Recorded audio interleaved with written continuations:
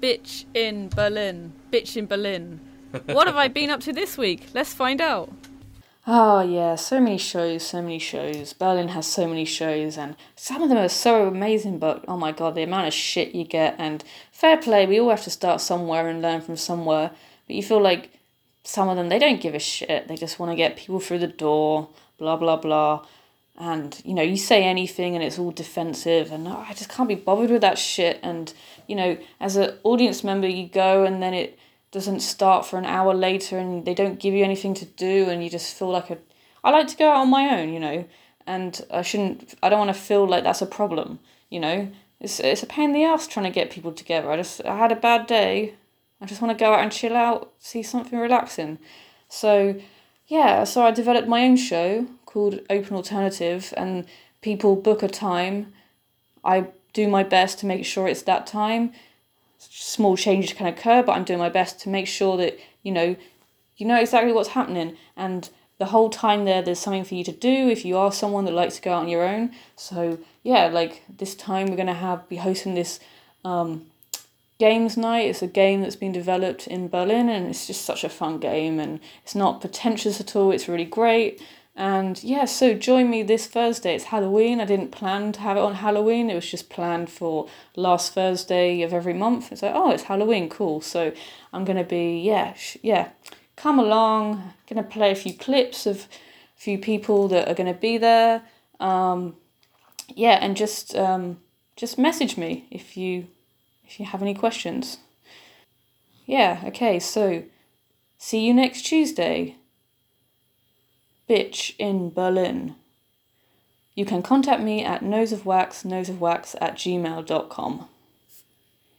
Oh man, I really want to rant. Yeah, fuck me. I really flipping hate all these board games. There's shitloads of material, and people just junk the whole bags and stuff full of tiny kind of OCB-like collecting piece, and they're putting that in some sort of order.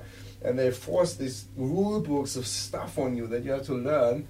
Yeah? Okay, you get this kind of victory card, and then you get this kind of counters that you have to advance, and you can walk along these tiles, and you encounter some demons or whatever it is. And it's just like really, really complicated mechanics. Lots of stuff. Yeah, it's just basically whoever runs the fastest wins. You can't really interact. You can't really stop the other guy. I mean, you can maybe trade a little bit. It's just on the surface. It really is like the lucky one who gets the first to this number.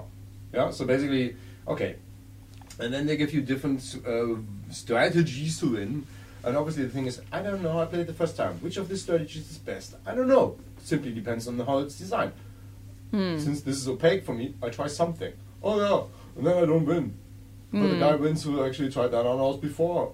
Okay. Yeah. And in the meantime, I just have to kind of like trade cards and move pieces from A to B, and I'm really bewildered. I mean, I don't give a shit if this is called the Traders of the Levante or whether this is called the Mughal Empire. Yeah. And it's just got some sort of shell on top that's supposed to be immersive.